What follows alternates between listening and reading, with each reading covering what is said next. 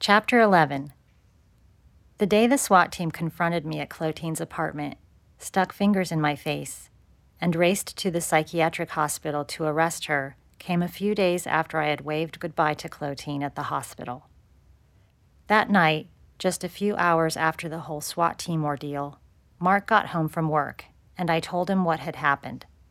The guns like beauty pageant sashes, the deaf building manager and his echoing interpreter. When I was done with the story, Mark's first concern was whether I would be after money to help pay for my mom's defense. "I'm not paying for this," he said, ready to engage in an argument. But the argument never came. I saw the space, the opening into a cavernous well into which I would regularly dive to get him to see, to stop attacking and start empathizing, the space where I would feel attacked and appalled, and deeply offended that he would ever think that I would be after him for money when I had done so much for him. The space into which I would plunge and talk until he would finally, one day, get it.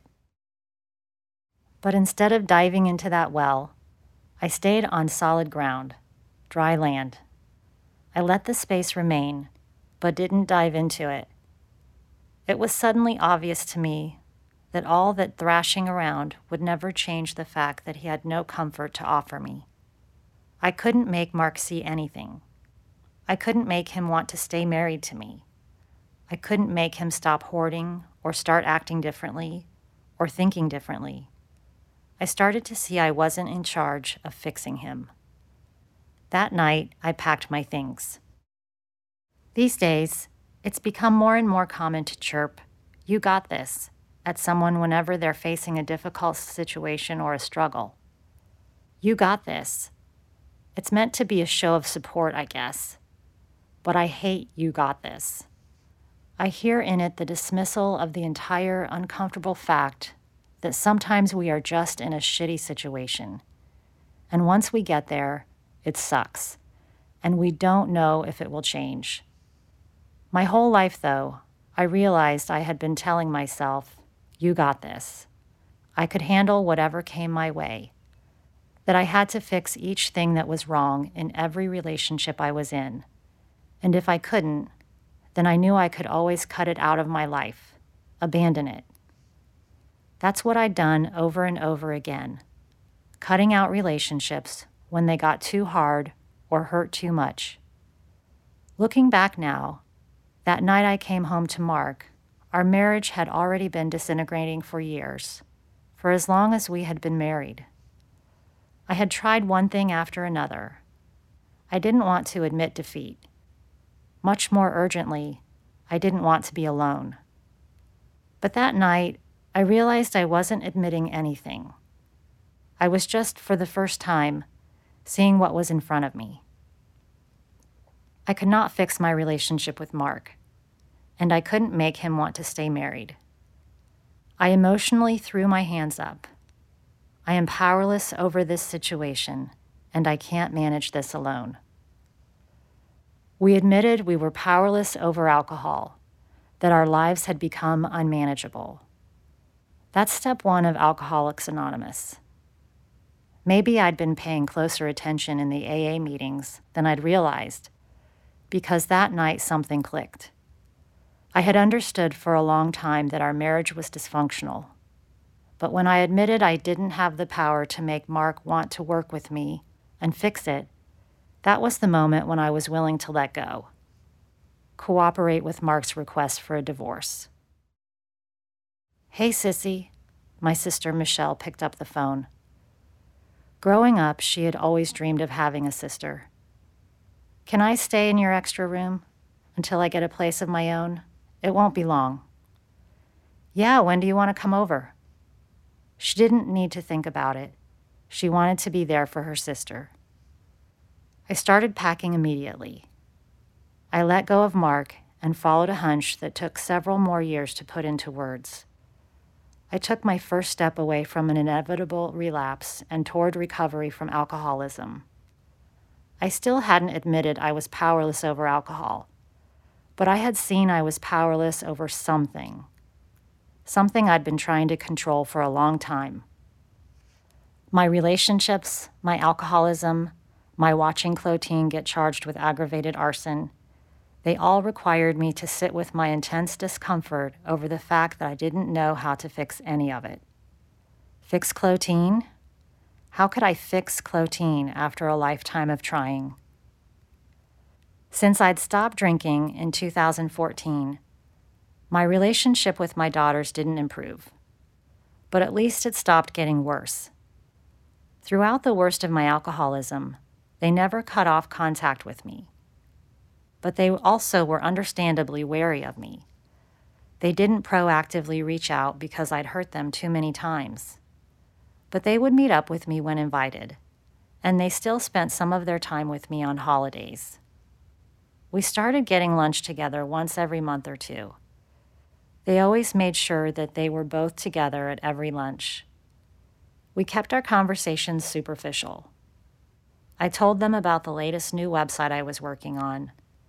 They'd catch me up on their lives or the goings-on their dad's side of the family.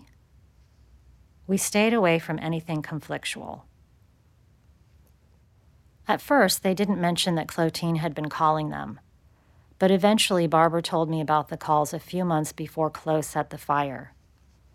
"Something's wrong with Grandma," she said, matter-of-factly. "Oh yeah?" I asked. "What's going on?" "She keeps calling me at night, asking if me or Rachel is there," she said. "Like there at her place?" I asked. "Yeah, like in her building. She says she can hear us talking with her neighbors." "What do you tell her?" I asked. "I tell her I'm at home in bed," she said. "She's been calling a lot. I just quit answering." "She's been calling me too," I said, "but not that much. She thinks her neighbors are in a gang." We both laughed at that vision of her elderly neighbors, many of whom needed walkers to get around the building. So our relationship had been thawing all throughout 2014, and they knew Grandma was acting even more weird than usual. Soon after Clothine was discharged from the hospital, I called Barbara because I needed help. "Hey, you answered the phone," I said when Barbara answered. I had just landed a consulting contract that required me to be out of town for a few days, but Clothine had a court appointment on one of those days. "Will you take Grandma?" I pleaded. "It's important. She can't get there alone." "No," Barbara said. "What's going on?" I asked. "Are you sure?" "No, I don't know what I have going on." "What?" I said, shocked. "Why can't you do this for me?" "I don't want to. Grandma and I are not that close," she said flatly. "I can't believe you won't do this. This is your family," I said, as if I had pulled out an ace in my pocket. "No, she wouldn't drive Grandma there. No, she wouldn't drive Grandma anywhere. No, she wouldn't call Grandma." I hung up, furious. I made other arrangements for Clothine that day, but I resented Barbara for saying no to me. How could she do that to me? Now I see it differently. I see something that Barbara was showing me, even though she didn't know it. She didn't have to help me. She didn't have to help me help Clothine. I came to realize that Barbara is not me. She was living her own life, making her own choices. I didn't have to understand her or approve of her for her to have her own life or for her choices to be valid. She was showing me how to be an adult woman who didn't owe her mother anything, which meant that I didn't have to help Clothine either. I was helping my own mom because I chose to help her. I wasn't even sure that I wanted to help her. It was a choice, but I hadn't treated it that way. I'd acted as if I had no choice. It was a mindless reflex. As a child, I was the victim of Clothine's capricious, impulsive, incomprehensible mind. Was I still a victim? My helping her deal with the consequences of untreated schizophrenia was a choice, and it had been my choice ever since I'd moved out at 18 years old. I'd moved out, but I'd still felt responsible for her from the moment in 1988 when I shoved all those boxes into Tim's car, until this moment 26 years later, when Barbara stood up to me. From then on, I treated my involvement in helping Clothine as a choice. Even when I sacrificed time and money to get her to court dates and appointments, I reminded myself I was doing it because I wanted to. She wasn't making me. I wasn't doing it because I had to. God knows I wasn't doing it because she deserved the help. Barbara hadn't given in to the pressure of a sense of obligation that I was forcing on her. I didn't have to give in to that pressure of obligation either.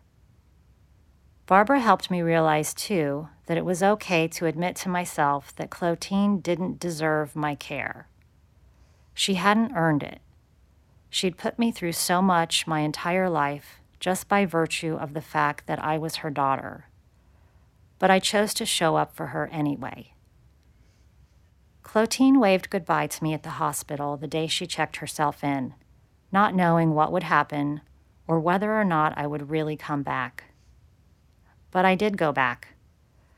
I went back almost every day with news about Tiny and about my daughters, and listened to her talk about her roommates and the difficult routine she had to follow. After she was released from the hospital, and every day in the months that followed, I checked in with myself regularly. Do I want to help Clothine with this? I would ask myself. I kept asking it over the endless weeks of her court hearings. As we emptied our pockets and walked through the metal detector, do I want to help Clothine? As I would sit with her, waiting for her lawyer and the prosecutor to do their lawyerly dance, do I want to help Clothine? Do I want to help Clothine? I asked myself over and over for nearly a year, until a plea bargain was finally reached. Through that year, from the time she set the fire to the time when she finally reached a deal and was put on probation, she became very fragile. The schizophrenia medication was making her rapidly lose weight. When she left the hospital, the amount of physical space she took up shrank, and not just because of the weight loss. Before the fire, she used a bulky walker with a built-in seat and a basket. She would put Tiny in the basket and tour around her building. But after she got out of the hospital, she stopped using the walker. She took up as little space as she could with her body. Her movement and her thinking slowed considerably. She couldn't remember how to do simple things that she'd previously had no trouble with. At first, I found this frustrating. I wasn't ready for this new dullness. Whatever else she'd always been sharp. She'd always been a learner. But now it felt like she wasn't trying, like she wasn't willing to engage. I got her a cell phone, and it took her ages to learn how to use it to make outgoing calls.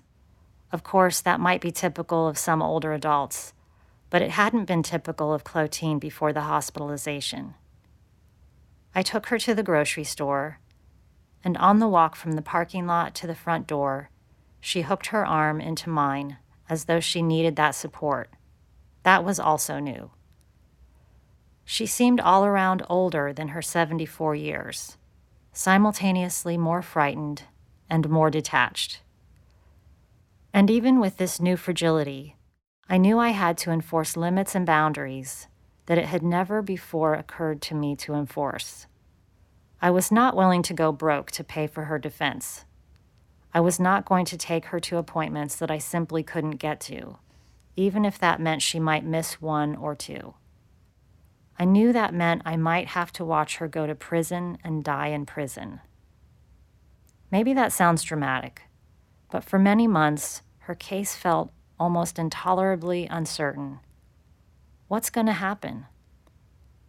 After the visit from the SWAT team, I couldn't write off her fear of prison as coming from her paranoia and nowhere else. The possibility of her having to serve time was real. The day after the SWAT team came, I called the detective that handled Clothine's case.